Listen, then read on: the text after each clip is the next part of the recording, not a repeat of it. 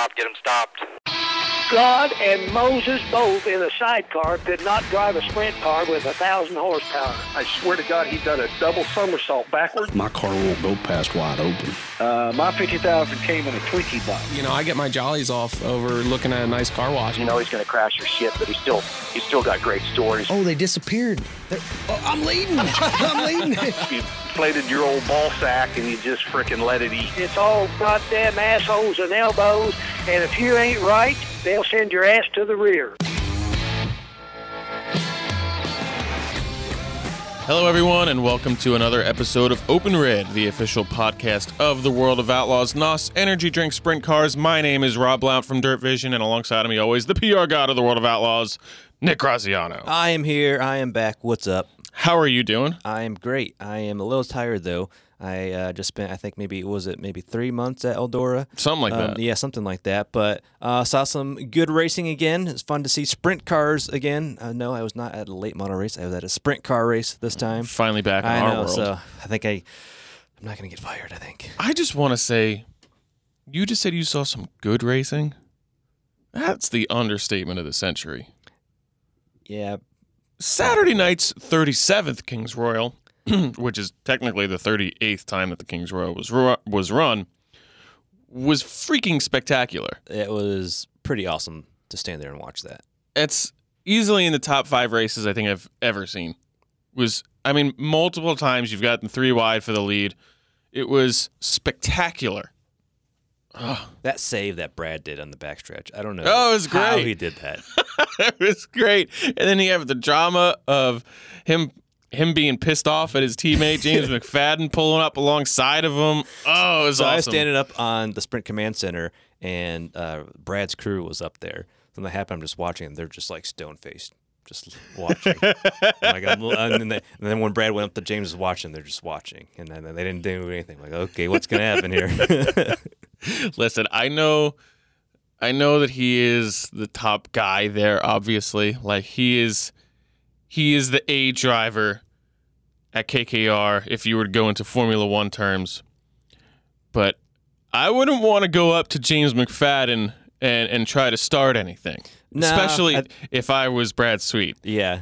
Listen, Australians have a reputation of being rough and tumble fighters. I mean, their hobby seems to be like wrestling crocodiles, so that would not be a fair fight. No, you feel pretty brave when you're in the car because you just see another car that looks like you. But then you get out of the car, then you see the other guy, like, all right, yeah, maybe I'm okay. No, the power of that beard would overrun him pretty quick. Just the beard alone. But it was awesome. It would come to life. Yeah. It was, oh man, that was awesome. That was an incredible moment in itself, in a race that was chock full of incredible moments, in a week that was chock full of incredible moments. So many. Going all the way back to Tuesday, now 6 or 7 days ago, and 1, 2, 3, 4, 5 races ago, I think, if my math is correct. The Brad Doty Classic at Attica Raceway Park on Tuesday was spectacular. Some of the best racing that I've seen all year long at Attica Raceway Park. Congratulations to Spencer Baston on getting his first career World of Outlaws win in the Brad Doty Classic, and he'll actually be joining us here in a little bit to talk about that. Super cool for him. That was a great race. And then, you move on to the next night, the Joker's Wild at Eldora Speedway. The return of the World of Outlaws to Eldora after more than a year off due to the COVID pandemic. And well, we had a couple races in May. Yeah. I'm completely wrong. I forgot about those. Return for Kings Royal Week at Eldora. Listen, I'm not going to lie. This is going to sound like a poor excuse, but that day I was asking not hardest, but the most nerve-wracking question of my life in proposing to my longtime girlfriend, Catherine, that day. So everything else that happened that day and that weekend was a complete blur. That's fair. Completely forgot anything happened. So we'll allow it this time. Thank you, Nick. I appreciate it. But yeah, I don't even know how I did forget about it, to be honest with you. I told you, that's such a crappy excuse. I was here the night before when we tried to restart the race at like 2 a.m. Yeah, that was that one we had to run 2 in one day again. Yeah, 2 in 1 day seems to be a theme with the World of Outlaws at Eldora Speedway this year. Which, hey, while it was not an ideal scenario, the rain gave us a massively historic day in having 2 Kings Royals in On the one same day. $175,000 to the winner times 2 in 1 day. That'll probably never happen again. I don't I was think thinking so. about that when I was standing. I'm like, I don't think we'll ever see 2 Kings Royals in the same day again. Obviously, it can happen. There's rain, but I don't think so anytime soon. I don't think so. I mean, hey, next year they're going back to just having 1 Kings Royal with the return of the historical big one as part of that week. So that's super cool in itself. But yeah, I mean, the Joker's Wild was spectacular. Carson Macedo took the win on that night.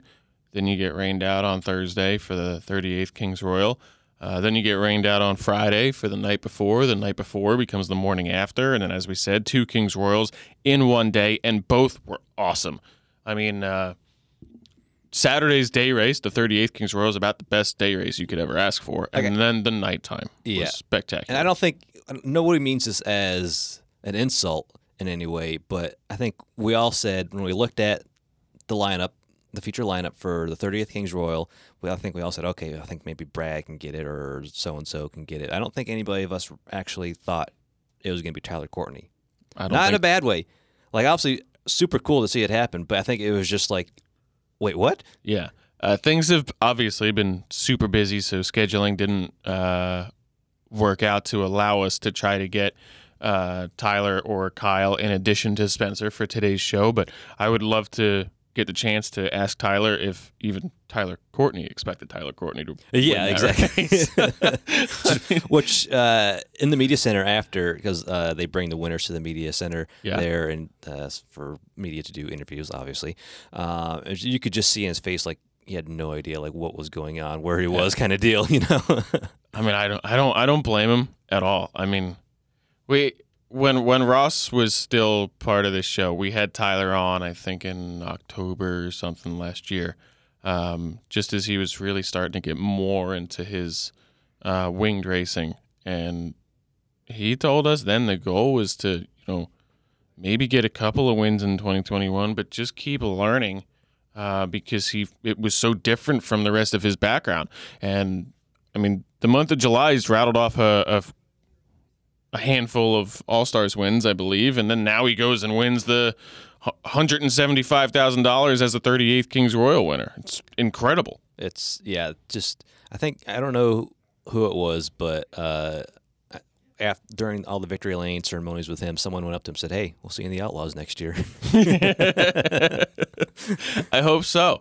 It was super, super cool to see him win. And, the only downside to him winning, and there's really no downside as a fan, but if you look at it from a perspective of someone like a David Gravel or someone like that, who finished second to him and put up as hard of a fight as you could put up without just taking the guy out to score the win. Well, he crossed the line second. Crossed the line second, was light at the scales by, 4 pounds? Yeah, something really small, and Tyler was 1 pound above what you're supposed to be. I think it's 14.25, so he was 14.26. That I didn't recall hearing. Yeah. Wow, that's incredible. So David crosses the line second and then finishes wherever he ended up finishing. But I mean, for someone like that who's been in 9 or 10 of these things now, and then here comes sunshine. First time ever in the Kings Royal. I'm just going to win this race. No big deal.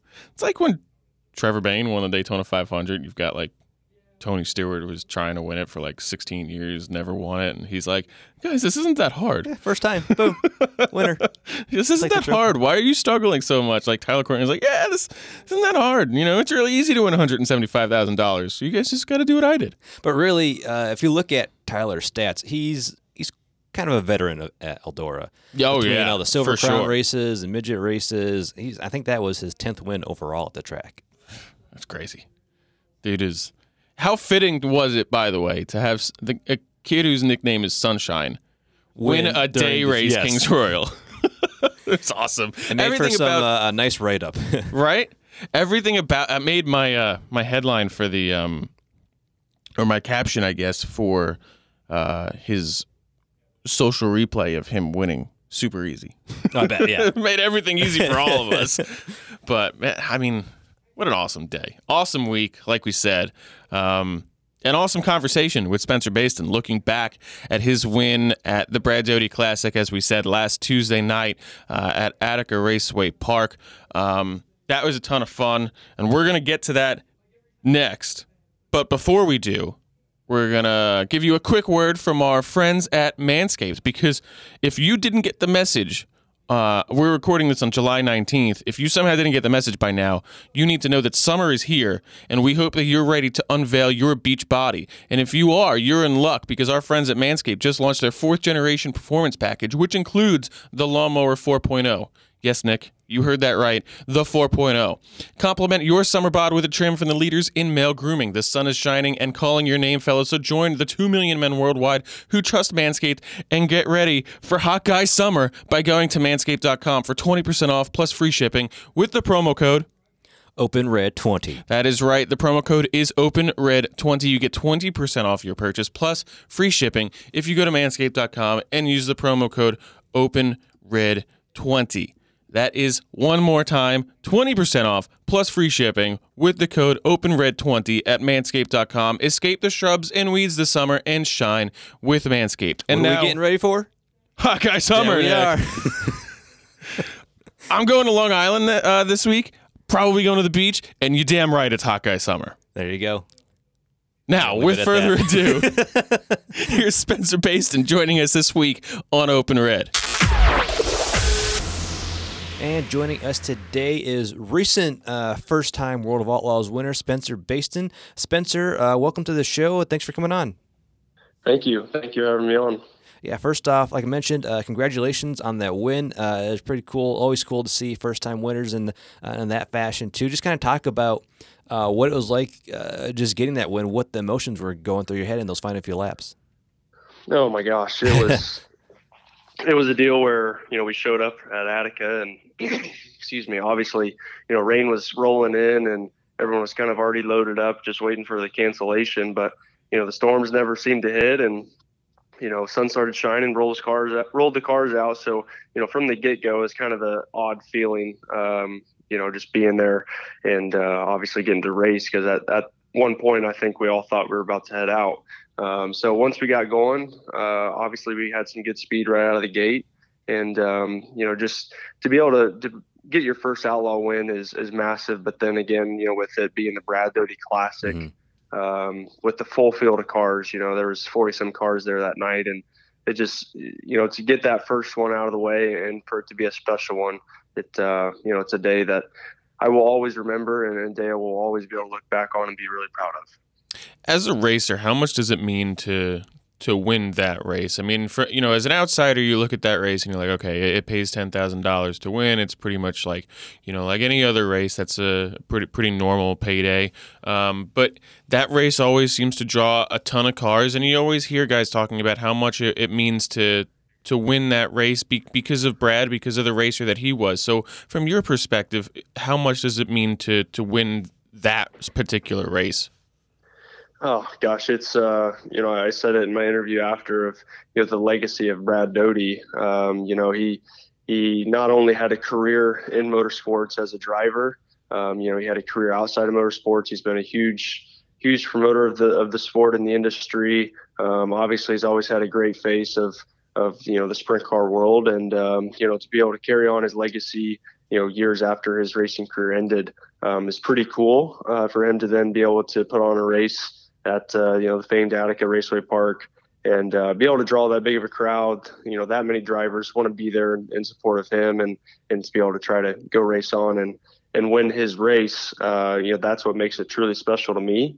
It's a deal where I'd say 2 years ago I would go to that race and just pray that I could even make the show. Now looking at us a couple weeks or last week, being able to win it is just it's crazy. how things change. And, when you're surrounded by really good people like, Mike McGee and Kathy McGee and their program that they have with Kevin and Sammy, they give you all the tools you need. And in order to be able to go compete at a facility like that with a group like the Outlaws and everyone that was involved, everything has to line up, and it sure did. And it all worked out. I know you also mentioned, I believe they mentioned in the interview, that you were thinking of maybe stepping away from racing, maybe at least just in a full-time fashion. What made you come to those decisions, and is that still on the table? Are you still maybe looking at that, or you think you can take off with it now? I think things have maybe changed here in the last few weeks, but it was a deal where 2019, I really tried to branch out. And branch out as in, getting hired by teams to, race on a full-time basis where, they're hiring you based on your funding. This sport has turned in such a financial position, which, I've been part of that in the early part of my career. But obviously looking at it as a career aspect, having to provide funding for some of these rides, it's hard to justify, making a career out of it.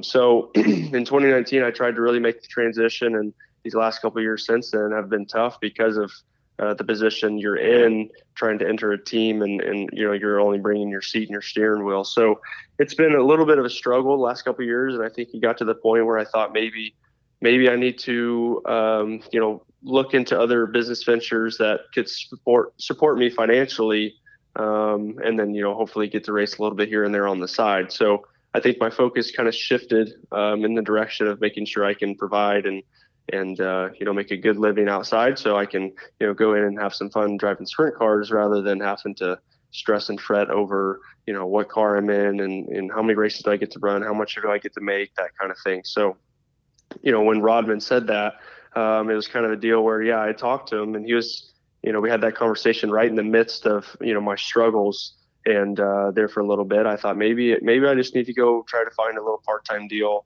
just to get my racing fix in, because I love running sprint cars so much. It's hard to make a career out of it. But obviously, with an opportunity like Mike gave me with the 11, that's a deal where he calls and he hires someone based on their ability in the seat, and he believes in drivers and his team, and his son, runs a great program, and gives us all the tools we need to be successful. And we went out and proved that we can be successful. So it's riding on a little high right now. We've been really, really good.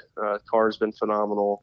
I feel like I've been driving at a high level in comparison to my last couple of years. So it feels really good. Everything's kind of coming together. So was Tuesday last week just like a massive sigh of relief for you, like getting that monkey off of your back, kind of, after going through those struggles, you kind of get to remind yourself, I can do this. I've known I can do this, but now I have that reminder. I think so, because, through those, it seems like mostly every driver at some point in their career, whether it's early, whether it's late in their career, right in the middle, you go through one, or, you go through a span where you are struggling and you're questioning yourself as, do I really belong? Can I really do it? Do I have what it takes, kind of thing? And to be able to go out and win an Outlaw race, it is a big sigh of relief, because, not only winning, sharing before that and then going back up with the Outlaws, it makes you feel like, okay, it takes all questions out of your head. You hear things from people on Twitter and, in the pits or whatever, but just between you and yourself, kind of thing, now, okay, I can do it. I need to have all the tools that it takes to be successful. And you feel like you can now sit down at the round table and, at least have the confidence to go out and compete. Obviously, I'm a long ways away from a lot of these guys that are winning Outlaw races, but just to be able to get that monkey off your back and feel like you can, take a deep breath and now relax a little bit and go out and just run hard and have fun. It's a really, really good feeling. I feel like another confidence builder for you too is not just that you won the race, but if you look at who you beat, right behind you there is the two-time and defending series champion Brad Sweet. In rounding out the podium is the guy second in points who now has 7 wins on the year, Carson Macedo. 4th, no slouch either, 10-time champion Donnie Schatz. And then 5th is someone else who's in the top 5 in Outlaws points, Logan Schuchart. So it's not like you just went and won a race, but you went and beat the best of the best to go and win that race too. Yes, absolutely. And it made it feel like it wasn't a fluke because, we had some late race restarts where, the amount of times I felt like I've sat at home and watched Dirt Vision and, watch Brad or Logan or Carson or Donnie take a late race lead on a restart. It seems like that happens all the time. So that's obviously was running through the back of my head. And I felt like we were good enough to get out and run away. Like we did, as long as I just didn't screw up my restarts. And I felt like we hit on all cylinders. Our first half a lap of every restart seemed really, really good. And it, was crucial. Obviously, those cautions fell timely to avoid some traffic. But, when you bunch up the field like that, you never know what's going to happen. So it was, when that checkered flew and I crossed the finish line, it was just the overwhelming amount of joy and just satisfaction that we did it. It's my first Outlaw win. It's Mike McGee, Kathy McGee, Sam, Kevin. It's their first Outlaw win. So to be able to enjoy that with those group of great people, with my family, family that's been supporting me through my entire career, it feels really, really good. Now, how did you get hooked up with those guys? Is it a deal they just call you and say, hey, do you want to come drive for us for a few races, or we have this plan for the rest of the year, or is it you reaching out to them? No, they called me. It was a deal. I've talked with Mike and Sam before, obviously in years past. We're all from Indianapolis area, so I've seen them around, at races, and then, swung by the shop every now and then just to check in, see how they're doing. But it was a deal where I think they were feeling the push to make a change. And, I was at the top of their list, and, they called and asked if I'd be willing to consider running some races with them at the end of this year. And then, things moved along a little quicker than expected. And it was kind of an overnight deal of texting, calling, seeing if I could be there the next day. And so we packed everything up and took a chance and went with it. And obviously, looking back now, it's probably one of the better decisions I've made. And it, everything falls into place. Definitely. And obviously you guys kind of took off running since you got in that car. Looked like it was maybe a little bit of learning curve just to get the few races together, getting your feet underneath you. But now it seems like you're just kind of on a roll. Obviously you got the win, and then had some decent runs during the races at Eldora, finished 4th yesterday. So has it been easy to just start clicking with these guys, or did it take some time to maybe just kind of learn each other? Yeah, I think it took a little bit of time. Our first 2 races were pretty good. We got won our second race at Muskegon.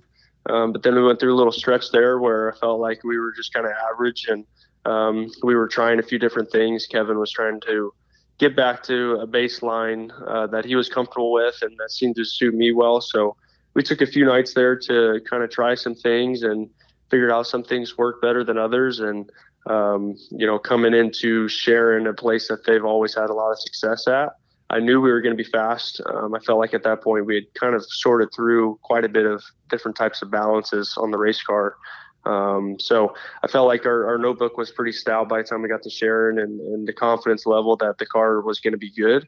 I was able to go out and drive to my full ability, and then obviously winning that, and then Attica, another place that I've had a decent amount of laps at. I got my first All-Star win there. Kevin and Sam have had, multiple wins there in the past. So it was kind of a deal where I think we had ironed out all the minor differences that we needed to have, and then, plugged it all in and went out in 2 races back to back were really good, and then carried that over to Eldora. Eldora was a deal where it's a place that I've never really been that comfortable at in terms of racing in a wing car. It's a deal where it's, the air there is different when it gets slick, and, the just discomfort of a high-speed place like that up against the fence when you don't know what your car's going to do. But my gosh, I've looking at it now, it's like it's almost a deal. It's just another racetrack to me because of how comfortable I was. They had the car so glued into the racetrack that I was able to drive with confidence and, being aggressive and making moves. So through these last few weeks, I felt like we've done a great job and excelled our process in terms of getting the car where I needed to be and where it has speed, and it's truly shown. You talk of your comfort level at a place where in the past you said you're typically uncomfortable. At what point as a driver do you start to feel that comfort level? Like, was it in hot laps, like, okay, wow, this car is really comfortable, or was it at some point in the heats? And then how does that change your mentality of how you go about attacking the track the rest of the day or night? I'm maybe different than others, but at a place like Eldora, when you're in hot laps and qualifying, you're pretty locked down. Tracks usually has some grip. You're by yourself, so you're in clean air. It's really those first couple laps of the heat race where you get to see where your car's at, racing around other cars, behind cars in dirty air. So once I felt that balance, obviously we're good in hot laps and qualifying, felt sturdy and strong. But then, through the heat race, just be able to have that comfort of your car's going to handle. I think we went 6th to 4th in our first heat race or whatever it was. To just have that confidence. Okay, my car is secured, stuck. I know what it's going to do. When I enter in behind someone, I know how to handle it, and I know it's not going to do anything crazy. It takes all question out of your head, and then you can just go race. So once we got that first heat race out of the way, I felt like then we were just kind of on attack mode all weekend. Had some good runs through the field. Obviously, a little misfortune running out of fuel on the day race, running 22nd to 5th, but just to have that in the back of our head that, man, we can drive by some of these guys, and we've got our car good enough that I can race with them and race up front. It was something we could be really proud of walking away. Is that something that's almost a confidence builder, just like a win? Just knowing when you have a car like that you can go and compete with those guys and just run with them. And does it take away any thought that maybe one of those kind of like, can I do this? Can I not do this kind of thing? Then knowing you can do this when you get the car that you need. Yes, and with it being Kings Royal, that wasn't just a weekly outlaw show at Eldora. It was the Kings Royal. So to be able to have that kind of speed and be that competitive makes you feel like you belong. And I felt like we kind of backed up our win at Attica with a strong finish. I felt like we were one of the few guys that have a really, really consistent week throughout, being good every day and every night that we ran. So like I said, it's something that something to be proud of, and it makes me feel really, really good that we can go back to Mike and Kathy, who made the decision to bring me in and give me a shot, to be able to make them feel like hopefully they made the right decision, and we can carry on this and keep building, and hopefully we can keep going out and winning races. I want to go back to again the comfort level thing, and when you noticed that, like, I remember when I used to play hockey, I'm on the ice for 35, 40 seconds at a time, but I'm having a full conversation in my own head of where I got to be and what I got to do, and milliseconds basically. You're ripping around Eldora running, like I can't remember what it is now, like 13 and a half, 14 second laps there, flying around one of the fastest tracks that sprint cars go to. How slow does a lap feel in your own head? Like, are you talking to yourself, having the sort of realization like, oh, that's different, that's more comfortable than I'm used to here, now I can attack it differently? Like, what's going on in your head over the course of a lap or an 8-lap heat race? Well, for me, it all depends on how good your car is. I've been there in times where my car was not good, and it is a deal where you feel like you're going Mach 1. You feel like you can't hardly see. You're, out of control. You don't even have time to think about, racing guys around you. And then looking at it now of a week where my car was really stout and really stuck, I felt like, man, it's almost slow motion to where I can really think about what I'm doing and pick out, differences in my laps and the balance and angle of the car, and where we need to get better. And, when your car is good, it slows down. So I guess if you're comfortable on the ice And, with moving around and you've been there, done that kind of thing, you're probably able to dissect things a little better than if it's your first time and it's just high speed, high paced game. And, you're just kind of frantic. So I would say, with the comfort and stability of the car, I felt like it was slowed down and I could really think about what I was doing. And I felt like that really showed in the results. Do you feel like this is almost like coming home, almost like even not just in the car, but just with your situation in general now? I know you've raced for a lot of different teams and owners, got the chance with Roth last year for a little while.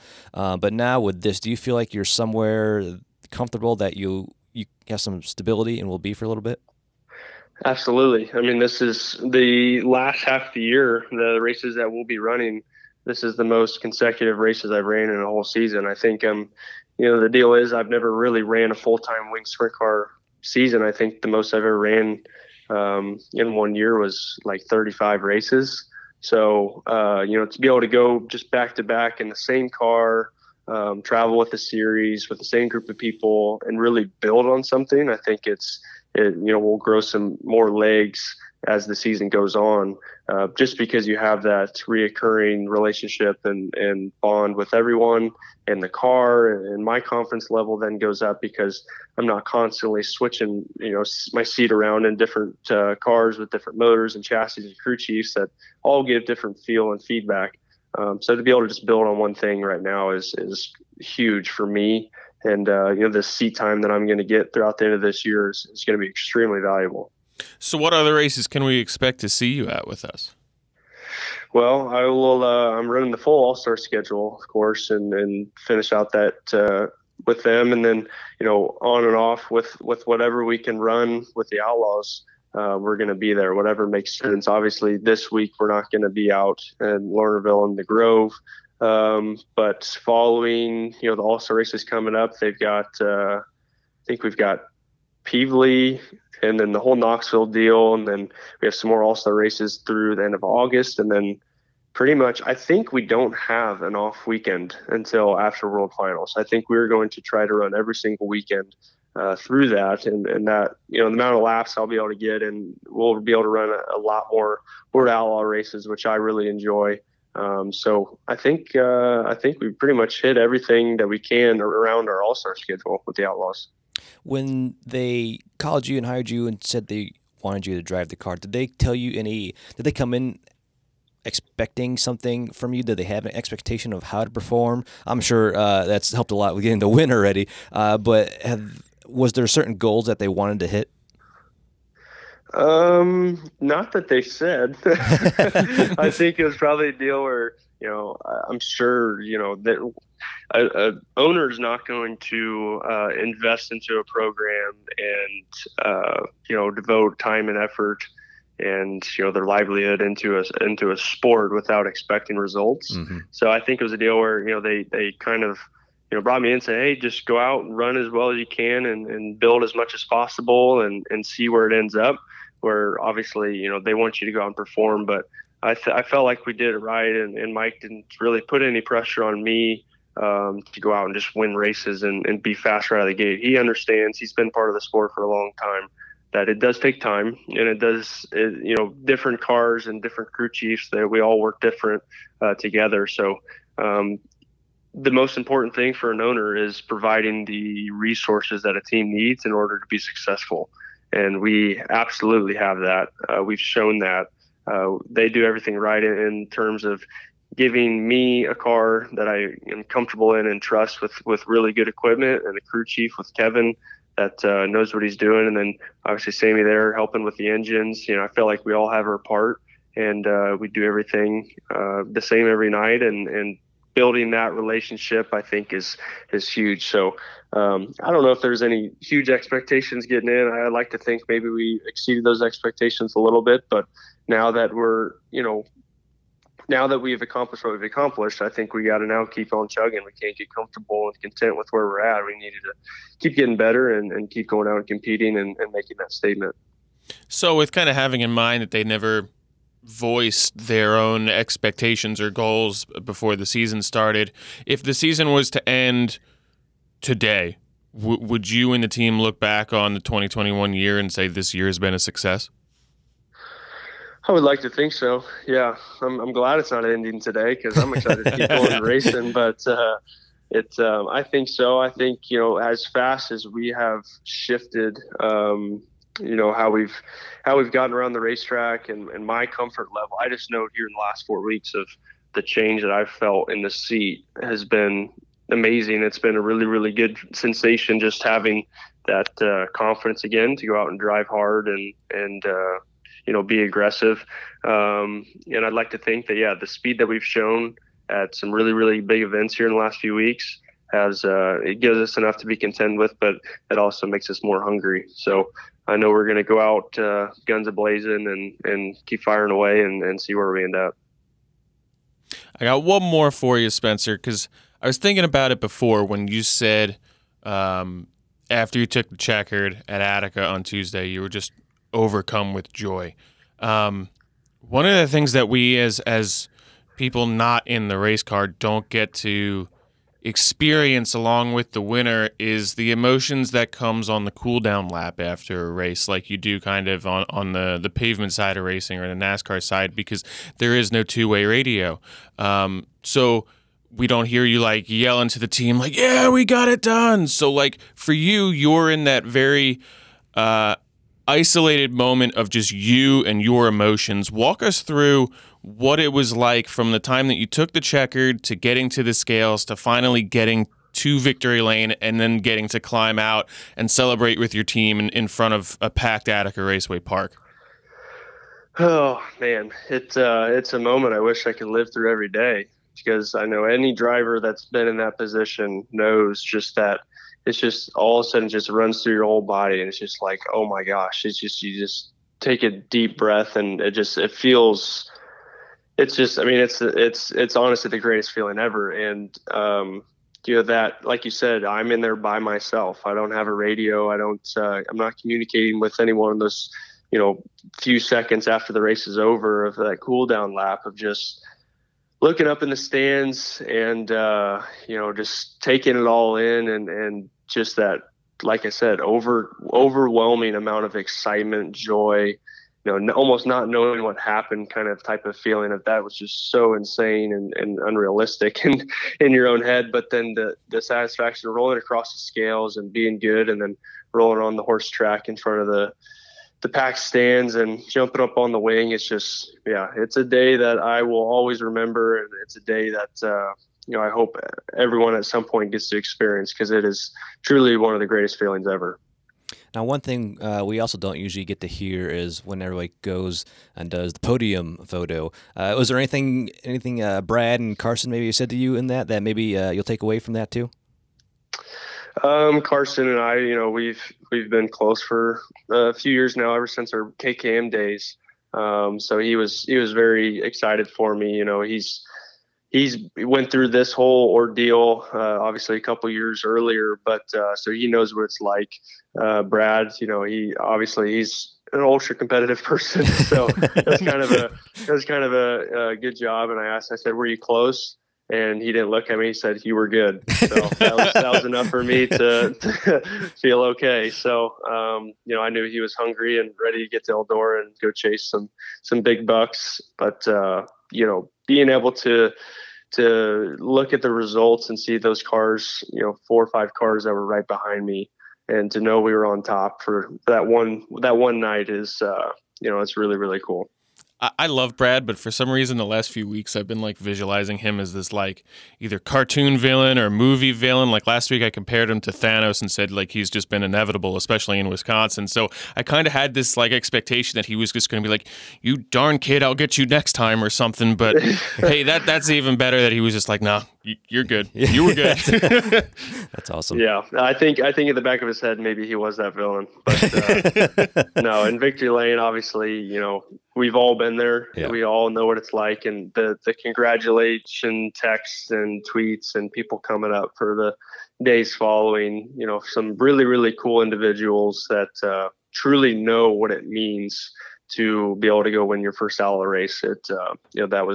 That was one of the coolest parts. Honestly, it was just the overwhelming amount of people that reached out and that congratulated us and kind of patted us on the back and say, well, you did it. Congrats, you're here now, kind of thing. So that's really cool. That does sound awesome. Well, on behalf of both of us here, Spencer, congratulations on the win last week and some really strong runs at Eldora as well over those, what was it, four days of racing? Felt like 2 weeks. The 2 weeks of Eldora Speed Weeks. It's all blended together there. But thank you so much for joining us. Congratulations again on the win, and good luck the rest of the season. Thank you, guys. Appreciate it. Big thanks to Spencer Bayston for joining us this morning and this week to revisit a race that happened a little while ago now, a week ago at Attica Raceway Park, like we said before. Super cool that he got the job done, got the win that night. You know, the Brad Doty Classic, as he said, even though it's, you know, if you kind of look at it by pay, it's just like any other race. But it's not. It's a really big, meaningful race that racers really want to win in honor of a fellow racer in Brad Doty. You got a really cool helmet, too. Did you see that helmet that they won? I didn't. Yeah, you got to look that up. It's a nice replica Brad Doty helmet that he got. It's really cool. Okay, I saw a picture of that on display, but I didn't realize that they were getting it. Yeah. That's awesome. That's really awesome. I want to enter just to try and win it now. Good luck. Yeah. I enjoyed hearing the way he spoke of finding his comfort at a place like Eldora and even at Attica as well, and just hearing how much the lap time for him slows down in his eyes and in his mind when you get that comfort level. I thought that was really enlightening. Yeah, it's just that level of focus when you're just so in tuned with it and just everything's clicking. You don't feel at all that you're going as fast as you are. It just feels like a Sunday drive. It makes you understand why someone like Sheldon Hodenshield or Kyle Larson are able to make the moves that they make, where we all look at it and go, oh my God, how did they pull that off? But for them, they're like, I'm just going to turn it to the left here and turn underneath them and wave at them as I go by. And, oh, those are nice flowers that they have over there instead of turn one, because it sounds like that's how much the lap time slows down for them, which is crazy to think about from someone who's never gotten to sit behind the wheel of a race car. It's kind of like, I think, almost anything you're doing. If you're uncomfortable with any situation, it's just like you're constantly thinking, like nothing feels like it's going right. It's the same with driving a car. It's hard to get to drive the way you need it to drive it when you're just not comfortable in it. But when you're comfortable, anything you're comfortable with and you're just doing, you just kind of get in that zone. It was super cool to hear. And also really cool to hear his breakdown, I thought, of like the cool down lap and the isolated emotions. Like you just want to get out and celebrate with someone, but you got to cross the scales and make sure it's even official. Yeah. Because as we learned, if David Gravel would have gotten by Tyler Courtney on Saturday, he wouldn't have won the 38th Kings Royal anyway. Yeah. If Tyler Courtney didn't have that burger before the race, he might not have got it either. The pizza burger comes in handy. But, yeah, super cool. Thank you, Spencer Bayston, for joining us. We'll take a look here at the finish from Tuesday night's Brad Doty Classic at Attica Raceway Park. Obviously, as we said, Spencer Bayston got the win from the third starting position, picked up the $10,000 check, and apparently a really badass-looking helmet. As we mentioned in the interview with him, he held off Brad Sweet to take that victory. Carson Macedo rounded out the podium in third, charged up from seventh. We say charged up. You got to talk about the guy right after that, finished in fourth. That's Donnie Schatz, came all the way from the 22nd starting position to lock up the KSE Hard Charger Award. Fifth place was Logan Schuhart. He actually led pretty early, led laps 1 through 3, and then laps 6 and 7 before fading a little bit back to fifth. James McFadden finished 6th. Tyler Courtney finished 7th. Sheldon Hodenshield in 8th. Cap Henry in 9th, and David Gravel rounded out the top 10. The points following this race before heading down the road to Eldora Speedway for the Jokers Wild. Brad Sweet still atop, of course. Carson Macedo second, 142 out. David Gravel third, 148 back. Sheldon Hodenshield fourth, and Logan Schuhart in fifth. Now, we move on to Speed Weeks at Eldora. Yes. Because that's what it ended up feeling like. The Jokers Wild was, what was that, Wednesday night? Right? It was a Wild Wednesday. Wild Wednesday, indeed. This is why you're a writer. That was good. That was quick to come up with that. Did you use that anywhere before that? I did not, but I will in the future now. That was pretty good. As we mentioned, I believe at the start of the show, Carson Macedo got the win in the Joker's Wild from the 6th starting position. Brian Brown finished in 2nd. David Gravel rounded out the podium. Kerry Madsen in 4th. Aaron Reitzel 5th. Ian Madsen in 6th. Rico Abreu 7th. Brent Marks 8th. And Paul McMahon 9th, with Kyle Larson rounding out the top 10. Brad Sweet finished 11th. Sheldon Haudenschild 12th. Donnie Schatz 13th. Gio Scelzi with I would say an average run there, but when you think about the quality of the field there, that's a really strong run as well. In 14th, Spencer Basin in 15th. And the lap leaders on this night, there was only one. Just one. Just one. Carson Macedo led laps 1 through 25. I think that which is incredible because he started in 6th. Yeah, that's he had quite the run. Did this actually happen, or is there a typo? I can't remember this now because it's so far back. I'm like, wait a minute. I feel like we've run so many races since then that I can't remember when he actually took the lead. But I feel like that race was like 2 weeks ago now. I know. I feel like there's no way he went from 6th to 1st in one lap, and I don't actually remember that happening. Because I read that and it sounded off to me, and then I looked at your face and I could tell that sounded off to you as well. And we're not going to cut this crap out either. We're going to leave this in. All right, go to results. We're gonna do some detective work right now. Okay. And do something that should just remember, but I can't remember. It's not in my head. Let's go to the dash. To the dash. To the dash. We're getting there. We're slowly getting there. Brian Brown won the dash. All right, yeah. Carson finished 6th. He went from 6th to lead in first lap. Really? I don't know why I don't remember that. Probably because it felt like it was 2 weeks ago, but yeah. All right, yes. Carson had a great run that night at the Joker's Wild. It was a wild Wednesday for Carson Macedo. Looking back on this, it's an absolutely incredible first lap, and now I'm trying to figure out how I don't remember this. How is this possible that we don't remember this at all? I'm pulling up the highlights here, Nick. We're gonna continue our detective work. How does YouTube even work?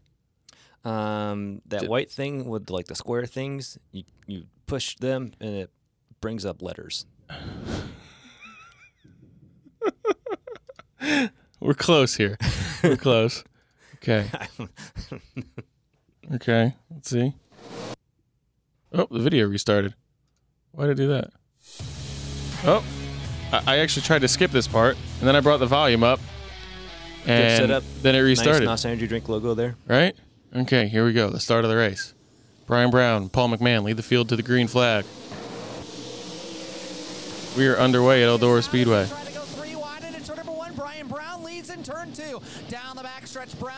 Okay, he's already in second. And there he goes. Holy crap!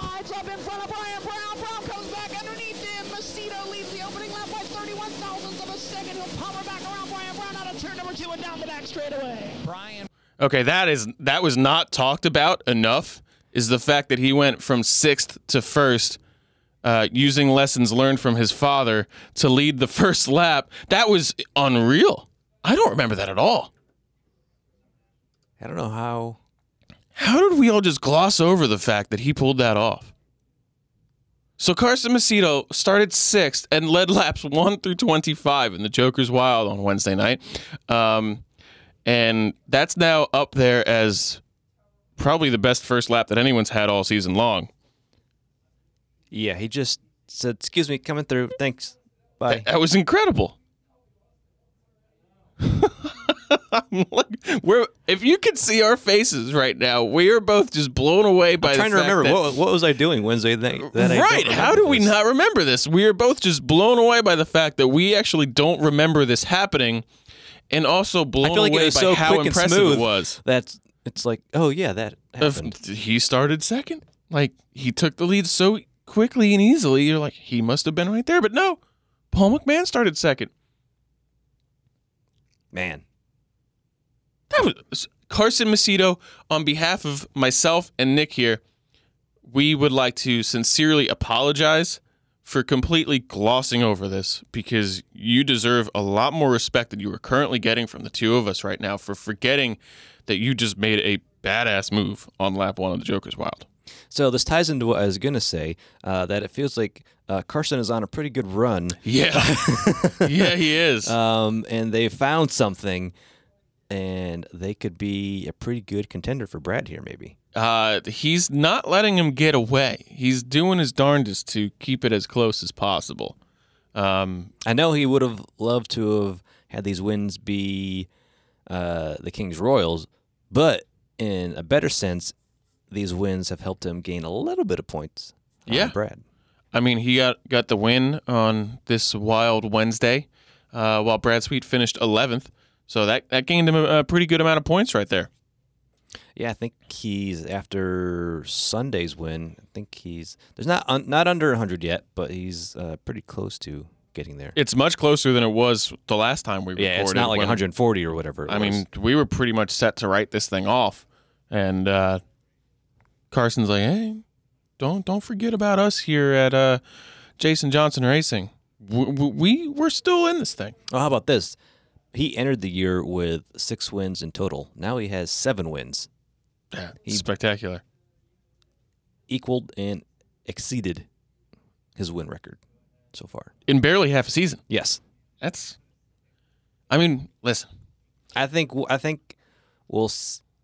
also see him reach double-digit wins this year. I mean, at this point, I feel like that's a pretty safe bet. Yeah. Like, I think you'd be dumb not to take that bet. I mean, the last time we said that, it didn't actually work out that well. But hey, we're at least not saying he's going for a milestone or first win or something like that. So whether he gets it or not, he at least has 7 wins already. I mean, he's got 39 races to pull off 3 more. So, which we're foreshadowing this a little bit here. This win was actually his 6th of the season. So maybe Tyler Courtney gets another one here. Or I said Tyler Courtney, I mean Carson Macedo. I am putting 0 respect on Carson Macedo's name today, and I am so sorry. It's been a really long week, and we're all kind of sleep deprived here. A little bit. I woke up, but then I did not actually wake up. So when I actually woke up, I'm like, oh, I need to go now. Same. Same. I did the exact same thing this morning, and then I'm like, I've got my hat on, I got my keys in my hand, and I'm looking at my bed, and I'm like, that looks really nice. I want to go back to it. But we're not, because we've got more races to talk about. We've got more races to talk about here. So, lap leaders, as we said, Carson Macedo led laps 1 through 25. The KSE Hard Charger Award belongs to Kyle Larson for gaining 11 spots on the evening. However, I think that should have been given to Carson for lap 1, but that's not how this award works. And I know this, but damn. Yeah. By the way, Kyle Larson finished in 10th, started 21st. That's where his 11 positions gained came from. As we mentioned, the points following the Joker's Wild, Brad Sweet was the points leader over Carson Macedo by 120 markers. David Gravel in 3rd, trying to not let this thing slip away either, 132 points back. Sheldon Hodenshield is 4th, 224 points out, and Donnie Schatz 5th, 244 points out. Then we move on to 2 races where, as they would say on Whose Line Is It Anyway, the points don't matter. No. Because they show up points. It was the King's Royal Day. Anything can happen, and points don't matter. Yeah. Was that the line? No, it was where the rules are made up, yes, and the points don't matter. No, we won't go down that road. Well, I mean, listen. It depends on the context that you take it. Realistically, all rules are made up. That's fair. That's true. Right? They're made up at some point in history, yes. Exactly. They were all made up at some point. So, I mean... Well, I mean... If you want to take it in a negative context, the format was made up, so... That's true, too. There you go. Exactly. The rules are made up. The points don't matter. Kings Royal. Who's winning? Who's Kings Royal? Who's winning anyway? Okay, so we ran the 38th Kings Royal first on Saturday afternoon. What a time travel. 38th Kings Right. Royal, 37th Kings Royal, then the night before the Kings Royal, after the Kings Royal. Right. That part was hilarious. That part was really, really funny. If you were like me and didn't understand why the 38th Kings Royal was taking place before the 37th, I finally understood it as we actually got into Kings Royal week. Apparently, last year when the 37th Kings Royal was called off due to the pandemic, they rescheduled that one for Saturday, July 17th. Then decided at some point over the wintertime, maybe early spring, let's just have two. We didn't have one last year, so let's have a second one. However, all of the ticket holders from the 37th were told they're coming on July 17th. So if they were going to have a second one, it was either going to be after or before it. But you've already got these other 3 nights of racing, right? So then they added on Thursday the 38th Kings Royal. That's why the 38th was before, because it was actually scheduled after the 37th was rescheduled. Hopefully that makes sense to you. It was really just to allow the ticket holders from the 37th to come on the date that they were originally rescheduled to go to. So therefore, as the microphone almost falls into Nick's face here because he stepped on the stand a little bit, that was hilarious. Saved it. Wish you all could have saw that. That is why the 38th Kings Royal took place before the 37th, as it was originally scheduled to run on Thursday, but then was rescheduled to run on Saturday, and then that's why it stayed that way Saturday morning into Saturday evening. I have a quick way to say all that. That Very wasn't simply. quick enough. Ready? Time travel. Okay, Hulk. Perfectly not confusing.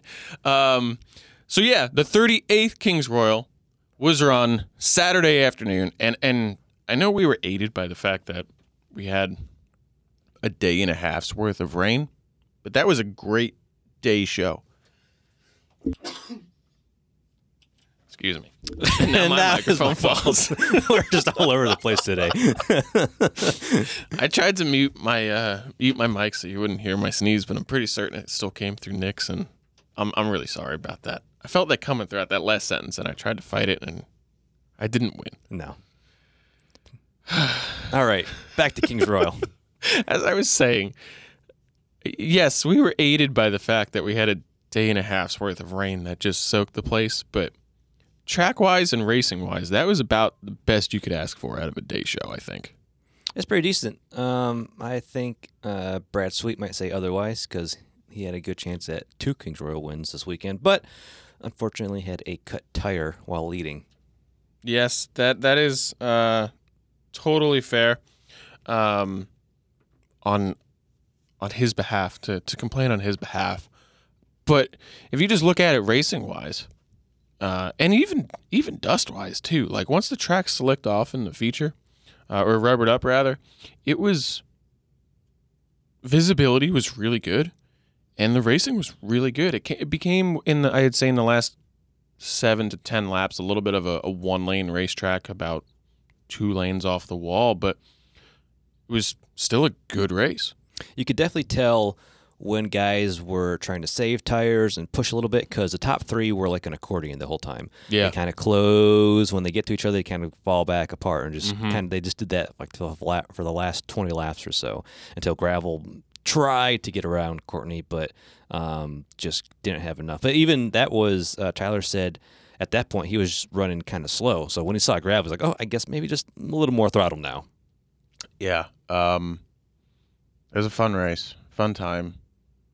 The only thing I felt that it lacked, and I don't know if it was the daytime caused it, but it just didn't feel 100% like it had that atmosphere that the Kings Royal has, at least not watching through the screen. Whereas later in the evening when we got to the 37th Kings Royal, it felt like from the drop of the green flag from the first heat race until the crowning was over, the atmosphere just fully came through the screen for the Kings Royal. For sure. The first one, maybe just a combination of the day race and just a couple days of rain and just kind of trying to get back into the groove of things. Like it didn't feel like that Kings Royal that I remembered. But like you said, when we got to the second one, I definitely felt that more. Yeah. recapping this one real quick, Tyler Courtney starts second, finishes first, is crowned King Sunshine, the 38th, $175,000 richer. Danny Dietrich finishes in second, courtesy of David Gravel being light at the scales. Darren Pittman finishes third. Excuse me, that's a name worth remembering as we get into the evening time, was Darren Pittman finishing third. Bill Baylog finished in fourth. Heck of a run for him from ninth. Sheldon Haudenschild fifth from 23rd.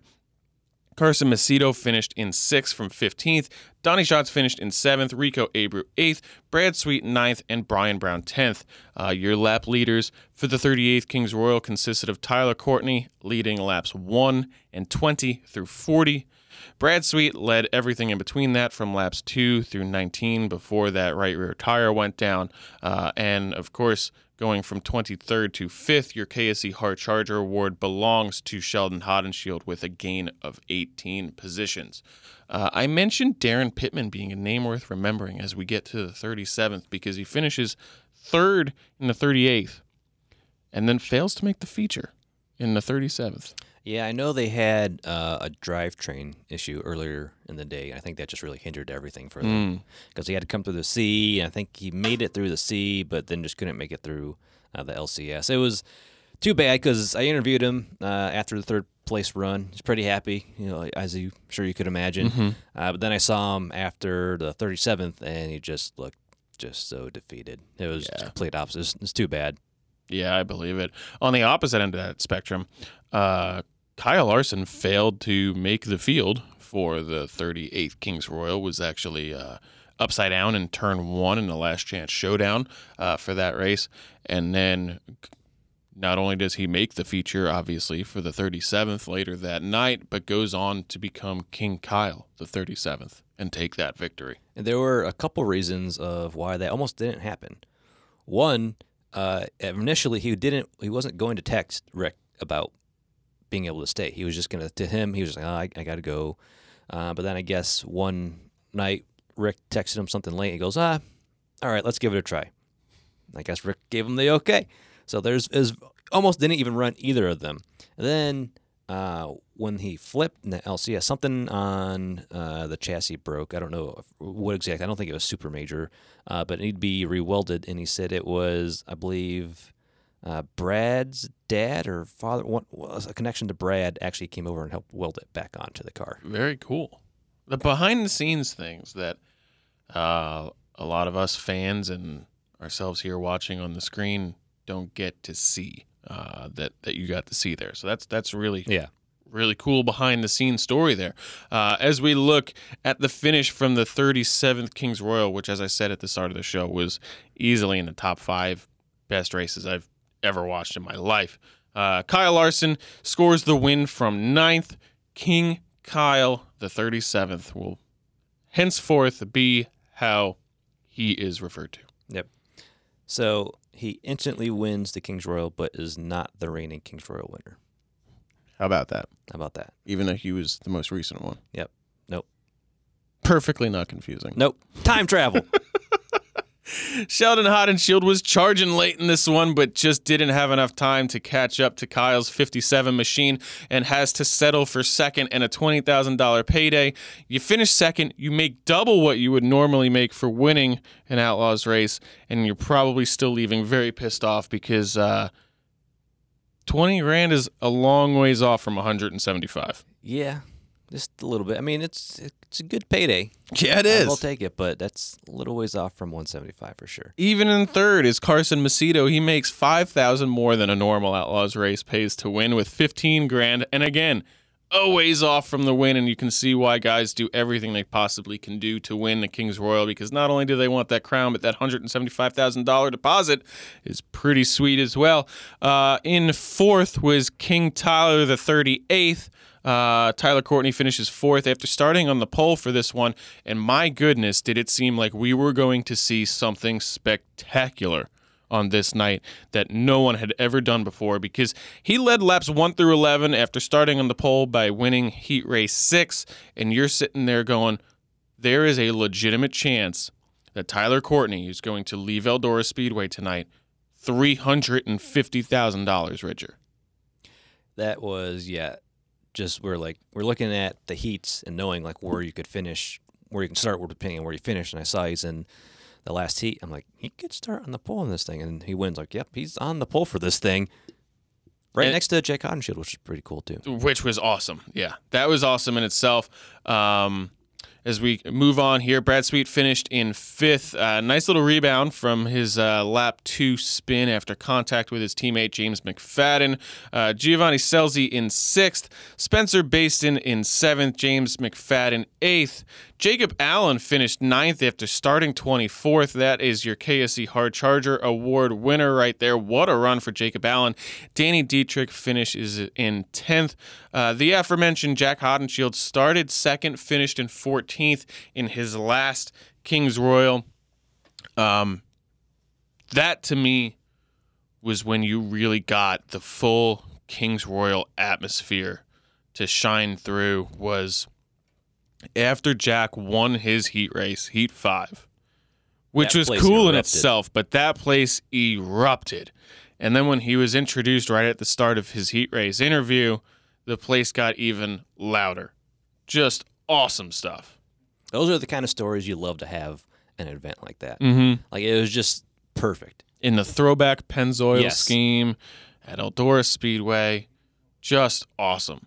And you know what was really cool, and I don't know which one of our shooters had the shot, but one of our wireless camera guys focused in on Jack and Sheldon during the class photo for this race and filmed them as they walked off of the stage together, and just had this cool kind of private, but obviously not private because it's in front of like 50,000 people moment. It was really, really cool. Like, Jack put his arm around Sheldon, like they walked off the stage together, and it's like it was like the proverbial passing of the torch. Like, my time here at this place that was so good to me is now over. Now it's your turn to go continue to make a name for yourself at this place. And he came so close to doing it. And, I mean, could you imagine how cool that would have been if Sheldon would have pulled off the win, his first Kings Royal win in his dad's last race at Eldora, or last Kings Royal at Eldora? I think that place would have been even crazier than seeing Kyle Larson win. I don't know if we would have been able to race on Sunday. I think the place would have burned down. It might have, yeah. It's just having him finish in 2nd, they were ecstatic. Yeah. But yeah, that was actually one of my favorite parts of Saturday night, was getting to watch that little moment that the two of them got to have together. And like I said, I don't know if it was Jackson Steele who got the shot or if it was Hank Silver who got the shot, but whichever one it was, kudos to them for thinking of getting that shot, and kudos to our director, Zach Aaron, for taking it live as well. And it was just really, really cool to see. Kudos to the whole Dirt Vision crew this weekend. A lot of days, a lot of hours. You guys in the studio, them at the track, a lot of stuff going on, and I think we all had a pretty good show. Yeah, it was. I've been here since the start of the 2019 season, and Saturday was, I think, my most gratifying day of working here. It was an extremely long day. We were on air at 12:45 with our pre-race show for the 38th, and I don't even remember what time we went off air. We didn't go off air at the Kings Royal because while the Kings Royal was happening, we had 3 other shows taking place coming through the Dirt Vision studio here. So we went even later into the evening. I don't think I got home until like 2:30. But the guys at the track putting in the long hours, and then they were all awesome in between the 38th and the 37th, filling 2.5 hours worth, finding compelling content. We had I believe it was Blake Anderson was commentating a video game showdown on the old World of Outlaws 2002 game between Paul McMahon and Darren Pittman. I was so disappointed I missed that. I was doing something during that time, but I was like, oh man, that's so perfect because they're both on the game. Super cool. Yeah, they played as themselves at Eldora. It was awesome. I think Jackson interviewed the person we affectionately refer to as Drone Boy, Austin Blair, and showed like how he builds and maintains his drones, where he's flying from.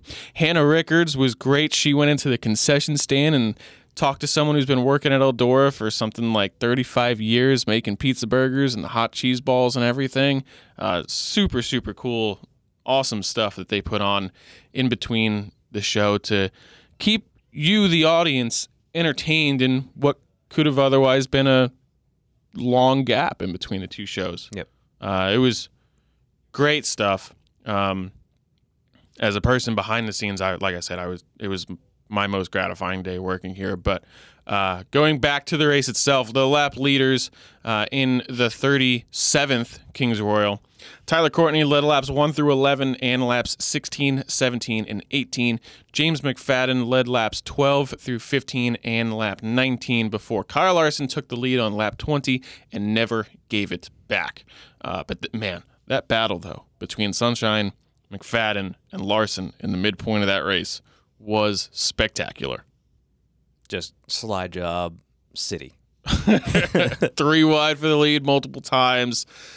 Oh, it was so good. And then, you're watching them battle and you're seeing Sheldon, just keep going, guys. I'm coming. Just give me a couple more laps to get there, and then I'll be there. There are a couple times he went over the cushion a little bit and just tapped the wall. I think if those couple times he didn't do that, I think he would have been so close at the end. I mean, can we blame him? There was no cushion, really.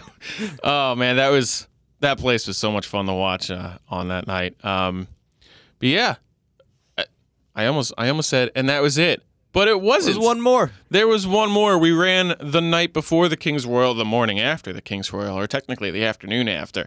The race went 31 laps due to a green-white checkered finish, and as we started the week at Eldora is how we ended it, with Carson Macedo taking the win over Brian Brown.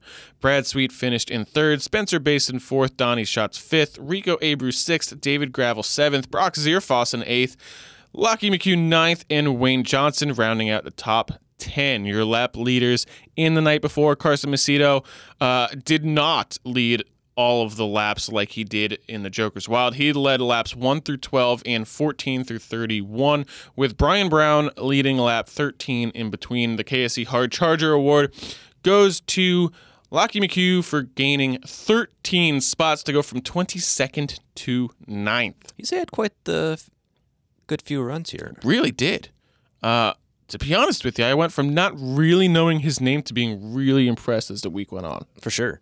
Yeah, I forgot what that first race was, but I think it was one of his first races he got a top 10 with us in, and he's just been strong ever since, really. Yeah, a lot of fun to watch. And that's a heck of a run, 22nd to 9th on a very difficult day racetrack at Eldora Speedway on Sunday. The points battle, Carson Macedo made it a little bit tighter with that win. Didn't gain a ton of points with Brad finishing only 2 spots behind him. But the gap is now down to 114 from Brad Sweet to Carson Macedo, who is still in 2nd. David Gravel, still is in 3rd. Donnie Schatz has moved back into 4th, bypassing Sheldon Hodenshield, who is now 5th. Slowly sneaking his way back up there. Yes, he is. Logan Schuchart is 6th. Aaron Reitzel 7th. James McFadden 8th. Craig Kinzer in 9th. And Brock Zierfoss rounds out the top 10 in points as things currently stand as we now head eastward to the Lernerville Speedway for the Don Martin Memorial Silver Cup on Tuesday night. Which put on one of the best shows last year. Kyle Larson, Brad Sweet, Donnie Schatz having an absolute war at Lernerville Speedway last July. For the entire race. It wasn't just a couple laps. It was the entire race, the 3 of them were going at it. I somehow had that night off last year and watched it from home, and I was very thankful I did because I had no idea how I would have cut the highlights for it without just showing the whole race. Yeah, I don't know how those guys did it because it was just lap after lap, just battling. It's an absolute war, and even that doesn't even fully describe what it was. It was just an absolute thriller of a race, and hopefully tomorrow night, or whenever you're listening to it, it's tomorrow night from when we're recording it, it will be the same. And then after that, we head back over to the Grove for the Summer Nationals on Friday and Saturday night. Just another weekend of beating the PA posse again.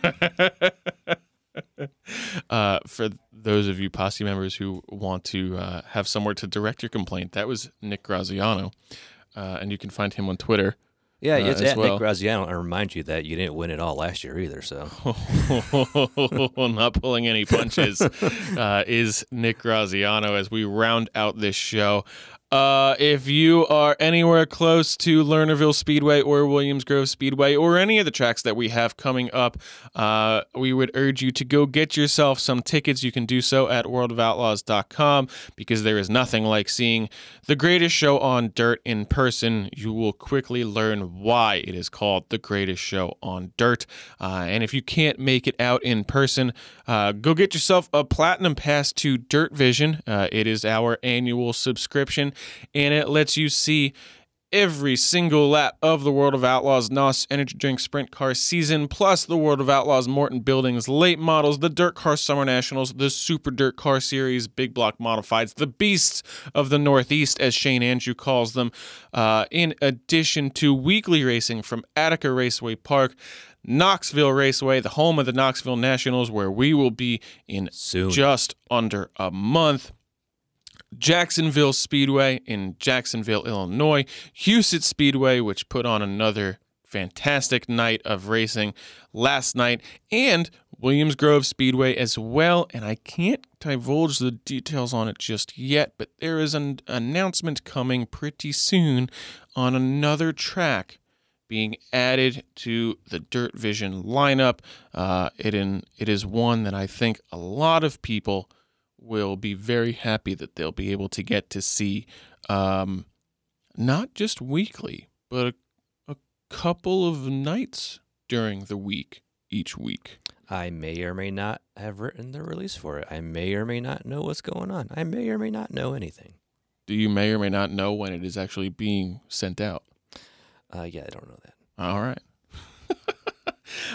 With all of that in mind, be on the lookout for that. We're just trying to make your Platinum Pass even more worth it. And the one thing that I didn't mention yet that makes it even more worth it is the fact that if you are a Platinum Pass holder, you already have access to the 60th Knoxville Nationals plus the 360 Nationals as well. If you don't have it yet, go and do so. I mean, look what you missed this weekend. Yeah. If you And don't it have saves you a lot of money, missed too. Kings Royal, you missed all those good races. You missed Spencer Basin's first win. I mean, you're missing a lot. Yeah, and you do not want to miss the granddaddy of all dirt races, the 60th Knoxville Nationals. Go and get it right now. Like, turn us off and just go and subscribe. That's what I would suggest you do. I mean, it's so easy. While you're manscaping, you can go get it. You know, while you're getting ready for the hot guy summer, go get your Dirt Vision. The good thing is, with the Lawnmower 4.0, you won't nick yourself if you accidentally Exactly. make a mistake while trying to multitask. Don't nick it. So, Just don't nick it. no, you don't want to do that. On that note, it is time to end. Thank you all for joining us once again. As always, from Dirt Vision, my name is Rob Blount, and alongside of me, the PR I god. am Nick Graziano. And until next time, we'll catch you later. #OpenRed.